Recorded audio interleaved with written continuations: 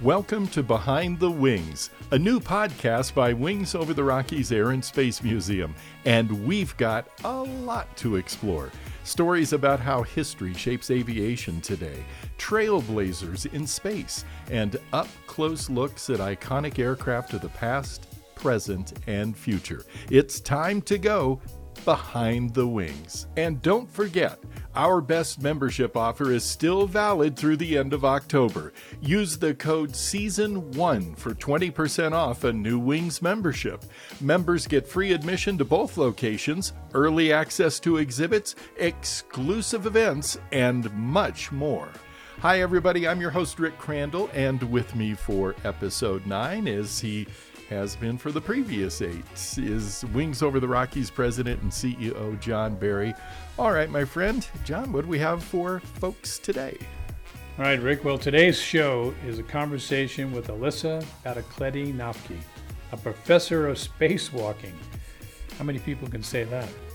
Allie works for the Flight Operations Director at NASA's Johnson Space Center. That's NASA's Center for Human Spaceflight based in Houston, Texas, where she specializes in EVAs, or extravehicular activities. Now, most of her work has focused on the International Space Station, as you'll find out here. And whenever astronauts need to make a repair or check on maintenance issues, obviously they got to step outside. They got to take a walk. They need to exit the station and go for a spacewalk. It may sound simple, but there's a lot of training that goes into that. I've had the privilege of visiting NASA many times in the Space Center and Kennedy and watch the astronauts as they get ready to prepare to go to space when we had the space shuttle. And let me tell you, it's not your walk in the park. Yeah, I don't know, John. I'm with you. Nothing sounds simple when floating in space 250 miles above the Earth. I can only guess what that must be like and how important it is to make those extravehicular activities as safe as possible. And with these upcoming Artemis missions to the moon, astronauts will soon be making new tracks in lunar regolith for the first time in about 50 years. What a fascinating topic and a fascinating time to talk about spacewalking. We could not have done any better than to have Allie Batacledi-Nafke with us today. Allie, thanks for being on the podcast. I honestly have been really looking forward to this. That's very flattering. I'm excited to be here. So this is cool for a whole lot of reasons. I don't know that I've ever known anybody that's been like an expert in spacewalking. So let's start with there as just an introduction to people that are joining us on what it is you do at NASA and how you came by it. Yeah, absolutely. So, I could talk about this for a long time, but I'll try to keep it a little succinct. How I came by it, ever since I was a little girl, very interested in human spaceflight. You know, my dad told me all about the Apollo missions, and I just thought that was the coolest thing there could ever be. So as I went through school, I really was interested in math and science and technology. So thankfully that jived. And I got a aerospace engineering degree from Purdue University. And the connections between Purdue and NASA are just insane. So that really is what led me to my interview and this position I have today. I have been working in spacewalking, which is called extravehicular activity, or EVA in NASA speak, since about 2007. I started as an intern for several semesters and then started full-time in 2011 and have really carved out a little corner of the world for myself where I very much help lead our spacewalking endeavors right now off of the International Space Station, or the ISS. The ISS, first launched on November 20th, 1998. Hard to believe it was that long ago. But it also is where we have learned so much about living and working in space over the past nearly 24 years. Wow. How do EVAs fit into an astronaut's mission? And specifically, when are EVAs necessary? Absolutely. So, we, for years since the ISS started, did a lot of assembly spacewalks. So that's like 2000 till like 2011, let's say. where we really considered ourselves building the space station while we were flying piece parts up on the space shuttle. So once we declared assembly complete in 2011, that was kind of a little bit of a misnomer because we're always looking to upgrade the space station. So some of it, yes, is maintenance, just planned, in your house. You might need a new refrigerator or a new water heater or something, a new air conditioner, something like that. Sure. So we're changing out old parts, but we're also constantly looking to upgrade. Let's get higher definition cameras. Let's get better solar arrays. So for the most part, our spacewalks are very planned, either planned maintenance or planned upgrades. I imagine it, boy, talk about layman's terms, but I imagine it's like you've got a 20-year-old pickup truck and you love your truck with all of your heart, but she's looking a little worse for the wear after 20 That's years. Exactly it. That's exactly it. The ISS is just such an incredible orbital laboratory. It's a national lab, and has been for such a long time. But you're exactly right. We're dealing with designs from the 1990s that we're making work into the 2020s. But very robust engineering designs. We are very fortunate to still be able to use that facility today and for many years to come through at least 2030. So when go to your career and go to kind of like the beginnings of ISS, but this was like next level at ISS for what spacewalking was going to be. Well, especially the frequency, right? Right. Shuttle missions obviously had spacewalks, and we absolutely built off our legacy there when it came to developing new tools and techniques. But the sheer number of spacewalks we have done on the ISS and the frequency at which we've executed them is just absolutely next level, and really incredible when you start looking at all the hours that have added up. Yeah, here's what I'm really interested about. So there were untethered spacewalks, right? Not like a ton of them, but at Wings Over the Rockies Air and Space Museum here in Denver, we've got an MMU, which is a manned maneuvering unit, which was actually an astronaut propulsion device used by NASA on only 3 space shuttle missions back in 1984. And if you've seen pictures of them, they're some of the coolest space pictures ever. The MMU we have on display is a full-scale mock-up built by Lockheed Martin used by NASA to train astronauts in its use. How cool would that have been? The units were retired after a safety review following the Space Shuttle Challenger disaster. They were judged too risky and could easily be replaced by manipulator arms or tethered EVAs. Cool, but probably a little bit the risk-reward thing. Did that come into play? You hit the nail on the head with the word risk. A lot of what we talk about on a day-to-day basis at NASA is risk trades. Nothing is zero risk. But yeah. we talk a lot about making, the smart decisions to have the least risk possible. And while some of those, back in the day shuttle spacewalks you're talking about with like the manned maneuvering unit, the MMU, are incredible pictures, just really not necessary for the kind of work we need to do, especially on the space station, right? Like some of those shuttle spacewalks, we were thinking about techniques if we needed to, capture a satellite and do some maintenance on it and then re-release it versus on the ISS we're working on that facility. There's no need to be untethered floating somewhere else, so we just feel like it's the safest route and for our astronauts just to stay nice and locked on to our space station. We're always thinking of contingencies too, right? We're always thinking of what if the tether would break, which knock on wood, we've never had that happen. Sure. But we do have what we call a safer jetpack, the simplified aid for EVA rescue. So basically just a little jetpack on there attached to the back of their suit that if they did become untethered, they could fly themselves back to the station. But like I said, that's more of if we found ourselves in an unfortunate day, would we be needing that? So if you go out of the ISS on a spacewalk, now you're a mechanic, you're an engineer, you're an astronaut, you're a whole lot of things that require a remarkable amount of training, I'm guessing. Absolutely. When we have our astronaut candidates or our ASCANs come in. They're hired in to go through their initial, 2 years or so of qualification training. They're coming in from all different backgrounds.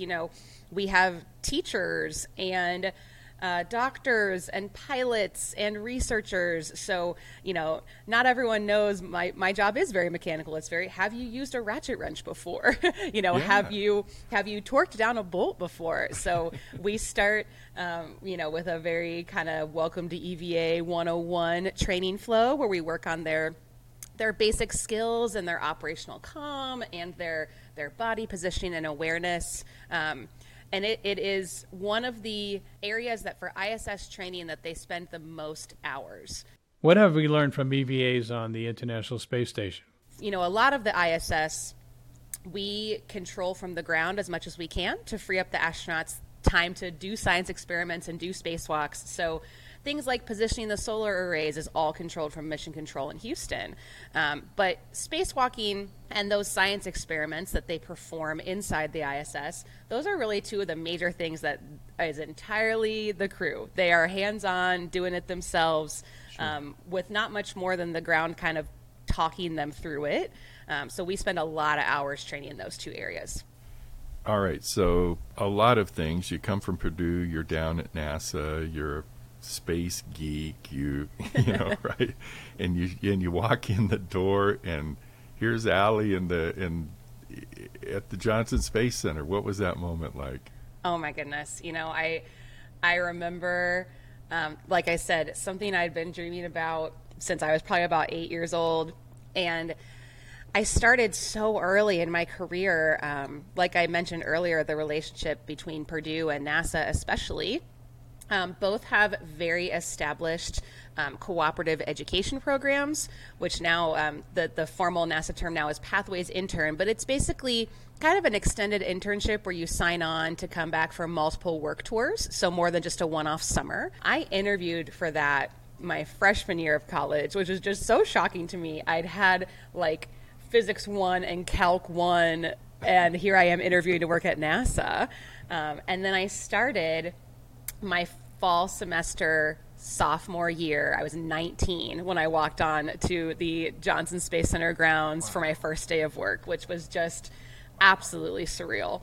But even now, oh my gosh, 15 years later, there's still so many pinch me moments, especially when I have a day when I'm working at the Neutral Buoyancy Laboratory, the NBL, for example, which is a huge pool that we use to train our astronauts how to do spacewalks. And you're standing on that pool deck and watching astronauts get submerged in the water in their full up, spacesuit for spacewalking. And you're just like, I can't believe this is my 9 to 5, that this is my day-to-day job and I get paid to do this. So that shine doesn't really wear off. And now for a quick announcement about membership at Wings. If you enjoy listening and want to support Behind the Wings and Wings Over the Rockies mission, well, here's how. Support Wings mission and storytelling by becoming a member for awesome perks like free admission to both locations and free access to other cultural institutions around the world. Join a great community of aerospace fanatics and lifelong learners. Use the code SEASON1 for a 20% discount. That's SEASON, the number 1. Offer valid for new members through the end of October 2022. To learn more, visit wingsmuseum.org/membership. And now, back to the show. I don't know that we fully understand or appreciate maybe a lot here in the States the importance of ISS and what we've learned there, right? It's not on the nightly news. Hey, this discovery was made, or this experiment showed us this. I feel like we don't, there's not that funnel of information so much like there is as we compete for space on the news every night. This has been really a remarkable thing, this ISS. It's in a lot of ways, I suspect, a bit of sadness that it's coming near an end. But tell me a bit about its mission and what's been going on up there. Oh, my goodness. Well, it's incredible. Although I may not be the best at naming off individual things myself, Sure. Anyone can go and Google, NASA spinoffs or, ISS technology development. And there are just an insane number of things in your day-to-day life, technology-wise, that have come off of the ISS, or even a lot of things like medical research and medical developments, things we can't necessarily do on Earth that we need the zero gravity environment for. The fact that it really has been over 20 years now of this incredible laboratory that has benefited our daily life. I think it is not widely known just how much your day-to-day has been impacted by the ISS. Sure. The International Space Station is shutting down soon. We know that. So what is your opinion that the legacy of the International Space Station will be? The fact that we've had a continuous human presence in low Earth orbit for over 20 years now, amazing. I think there's a huge legacy of human exploration that we're just furthering, and we might as well learn how to do it closer to home before we start going to further away places, which we're getting close to that. Very exciting. Yeah. But the ISS has really been an amazing proving grounds for learning how to live in space for long duration, starting to think about what kind of technologies we're going to need for humans to live further away for long duration. And really, I look at it as, everything has a lifespan. Everything has a day that it's time to sundown. But I don't look at that as a discouraging thing, because we have amazing commercial partner relationships that are really coming online to take those reins for low Earth orbit. Right. I think it's all these companies now that are really involved in spaceflight that didn't exist 15 years ago when my career started. The fact that we are nearing a time when obviously we've already started with our commercial partners getting us to low Earth orbit on launch vehicles, and the whole intent is that we're not going to retire the ISS until we have commercial space stations that are off the ground, so we can continue that low Earth orbit laboratory work that we need to keep doing. Time for some new facilities that I'm sure NASA will partner with and send our astronauts there too, while we start thinking about the moon and Mars and beyond.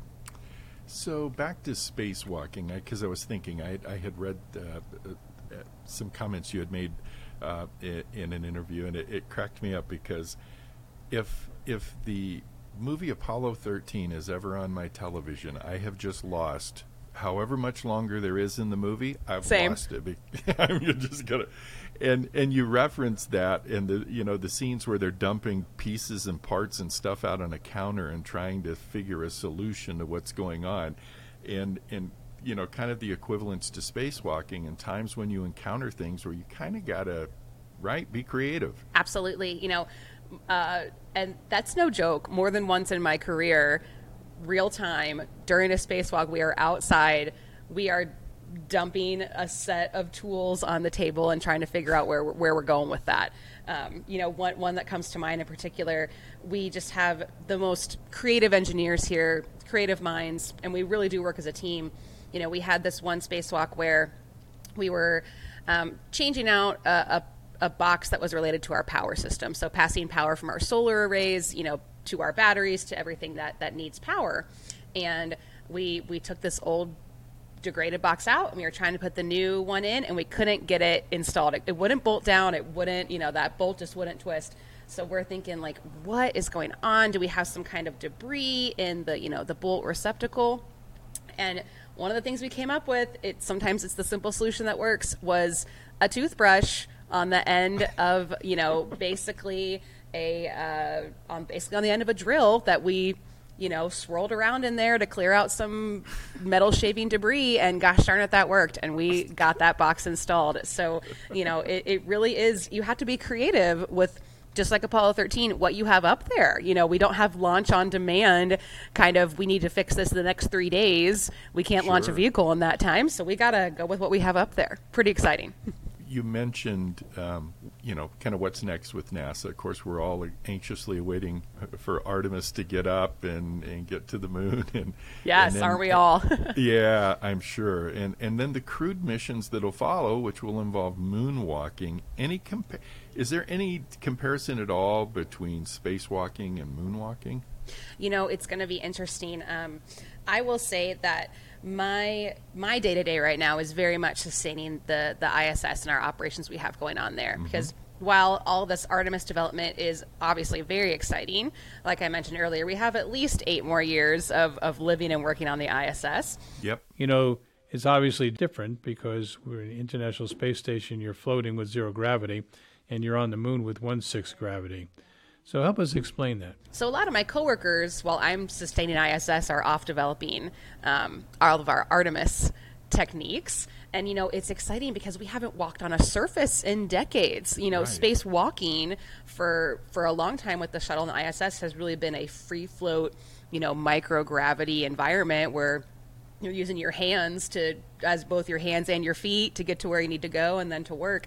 And it's been a long time since we have ambled on a surface with our feet, literally walking. So it's pretty cool to be able to rely on, you know, past Apollo experience and take that and springboard it with today's technology. And we have incredible research and development going on at locations across the world, Iceland, Arizona, where we are out, you know, practicing with some of the most alike environments we can find on Earth compared to the moon to get ready for that. So thrilling to have that first woman and first person of color on the surface actually doing a moonwalk. I can't wait for that day.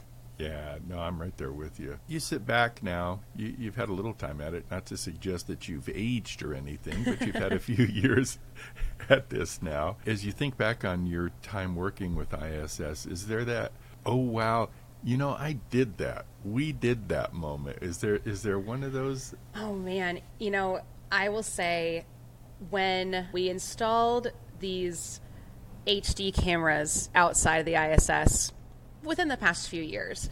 Before that, we had these, you know, again, standard def cameras from the 90s. So when we had those HD camera views and we got to see for the first time in high definition what the outside of the space station really looks like, incredible to be able to look around and see, like, oh my gosh, my team wrote the procedure that installed that antenna, or, you know, I worked on a team that helped to install that new docking module, and to be able to see those things in space so clearly is just very surreal. Before I let you go, I have to ask this, because being a father of daughters and having helped raise a granddaughter, so, you know, and then until about 3 years ago, we always had female pets for some odd reason. I mean, I've been surrounded by a lot of that in my life. Did the challenges ever seem greater, or did you happen upon a time when maybe it was, you know, it wasn't as unusual to see a woman in, you know, doing what you're doing? How was that as you came up? Yeah, you know, I think I will say that I have been so fortunate for the people that have gone ahead of me. And both at Purdue and at NASA Johnson, you know, there were such established support groups, so things like, you know, Women in Engineering program at Purdue. And, you know, when I came in, again, in 2007 at Johnson, there were managers of all levels above me that had females in those positions. So I think it was just incredible to see, you know, before I even got there, that we had already made so much progress. And I really cannot be more thankful to the people before me that paved the way. So you're in Chicago now. You'll be back down in Texas before long. What is it you've got your arms around right now? Is it just training up astronauts, getting them in the pool? So you hit on I'm in a unique situation where my time is split now. You know, I lived in Houston for 10 years and then had some personal reasons that brought me back to the Midwest as well. Mm-hmm. So now I split my time between Chicago and Houston. And most of my job now consists of, I'm very much the operational lead for spacewalk preparation on the ISS. So my focus is really, you know, when is our next scheduled spacewalk? What do we need to get ready for that? You know, or do we have the right things launching on the vehicles that come up before that spacewalk? Do we have the right procedures written, you know, to give astronauts direction, to get their tools all ready for the spacewalk? You know, sure. When I hop off this podcast, I will go straight to developing some procedures for tool configuration for spacewalks we have coming up in November, because we're already starting on that. You know, a spacewalk, while it's just one day and a scheduled 6 hours and 30 minutes, we spend months preparing. And since we're just a few days from October, that's kind of our bingo time. It takes about a month before we go out the door to get ready. So we're starting to send up procedures and, go gather all these tools. This is what you're going to need for your spacewalk in November. So my hands are deep in that right now.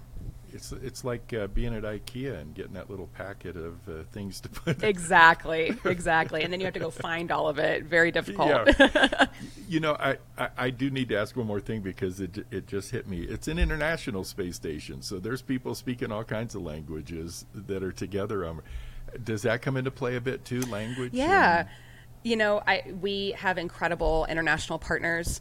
Our Russian counterparts have their own spacewalk operations with their own airlock and their own spacesuits, and then our U.S. and then our partners from Japan and Canada and Europe all train on our U.S. spacewalks. But we're very cooperative. We share tools back and forth, depending on just what job we need to get done or what job our Russian counterparts need to get done.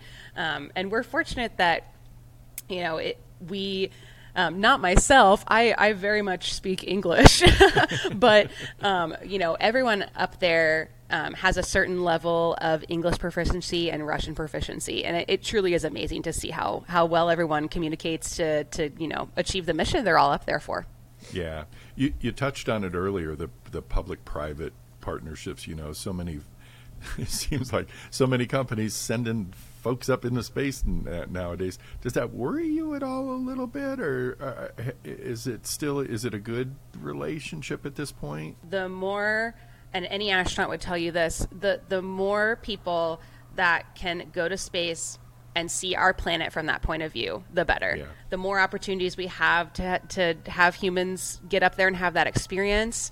And I very much believe a rising tide lifts all boats. I know it's a cliche saying, but the more we are able to partner and tackle, different areas, we're just the cooperation and working together of, you work on the launch vehicle and you work on the lunar lander, and the fact that we can achieve so much more working together, I think is fantastic. And earlier this year in April, we actually had the first private crew aboard ISS, right? We did, with Axiom Space sent their first crew to the ISS and did some great research projects, and we're preparing for the Axiom 2 mission hopefully sometime next year. Cool. Wow. You kind of carved out a nice little niche for yourself there, pal. I really have. I'm very fortunate. Well, you earned it. You really, really did. Thank you. And how cool to know that in that big old manual for the ISS, there's a whole lot of alley stuff that's in there that you've helped come up with. Way Seriously to leave a legacy. Thank you so much for your time. This was so great to have this conversation. Continued success, and hey, we'll all be looking to see what's next for you. Well, thank you. Great to chat, and stay in tune with NASA TV. There'll be plenty of spacewalks, for everyone to watch coming up the rest of this year. Thank you, Alyssa Batacletti-Nofke, for joining us. That was pretty cool. You know what I loved about this? I'm a father of daughters, so to hear the women that have been engaged in this program in this 10-episode first season, from suiting up SR-71 pilots to now suiting up astronauts that walk out in space and taking care of them while they're up there. This was really kind of, I think, pretty special to hear from her. What were your takeaways, John? Well, you have to put yourself in the spacesuit and being able to try to imagine what it would be like. Now, most of us won't get that experience, obviously, it's at our age. But when you're out on a spacewalk, let's say, from the space station, zero gravity, and then when we get to the moon, it'll be 1/6 gravity, and being able to take one step that can jump you, 20 feet, 30 feet, as we saw with the astronauts in the Apollo missions. I mean, I just imagine what that would feel like. And she's made it alive for us, and we really appreciate what Alyssa was able to propose to us and describe and put us in that position. And that's what I felt good about it today. Don't forget, our best membership offer is still valid through the end of October. Use the code SEASON1 for 20% off a new Wings membership. Members get free admission to both locations, early access to exhibits, exclusive events, and much more. That'll do it for episode number 9. Thanks for listening to Behind the Wings. Be sure to visit www.wingsmuseum.org to join the conversation, and that's where you can access our show notes. We'll be back soon with another episode of Behind the Wings. Head over to iTunes or wherever you listen to subscribe and leave a review. It helps us an awful lot, and we really do appreciate it. And we'll see you next time, right here on Behind the Wings.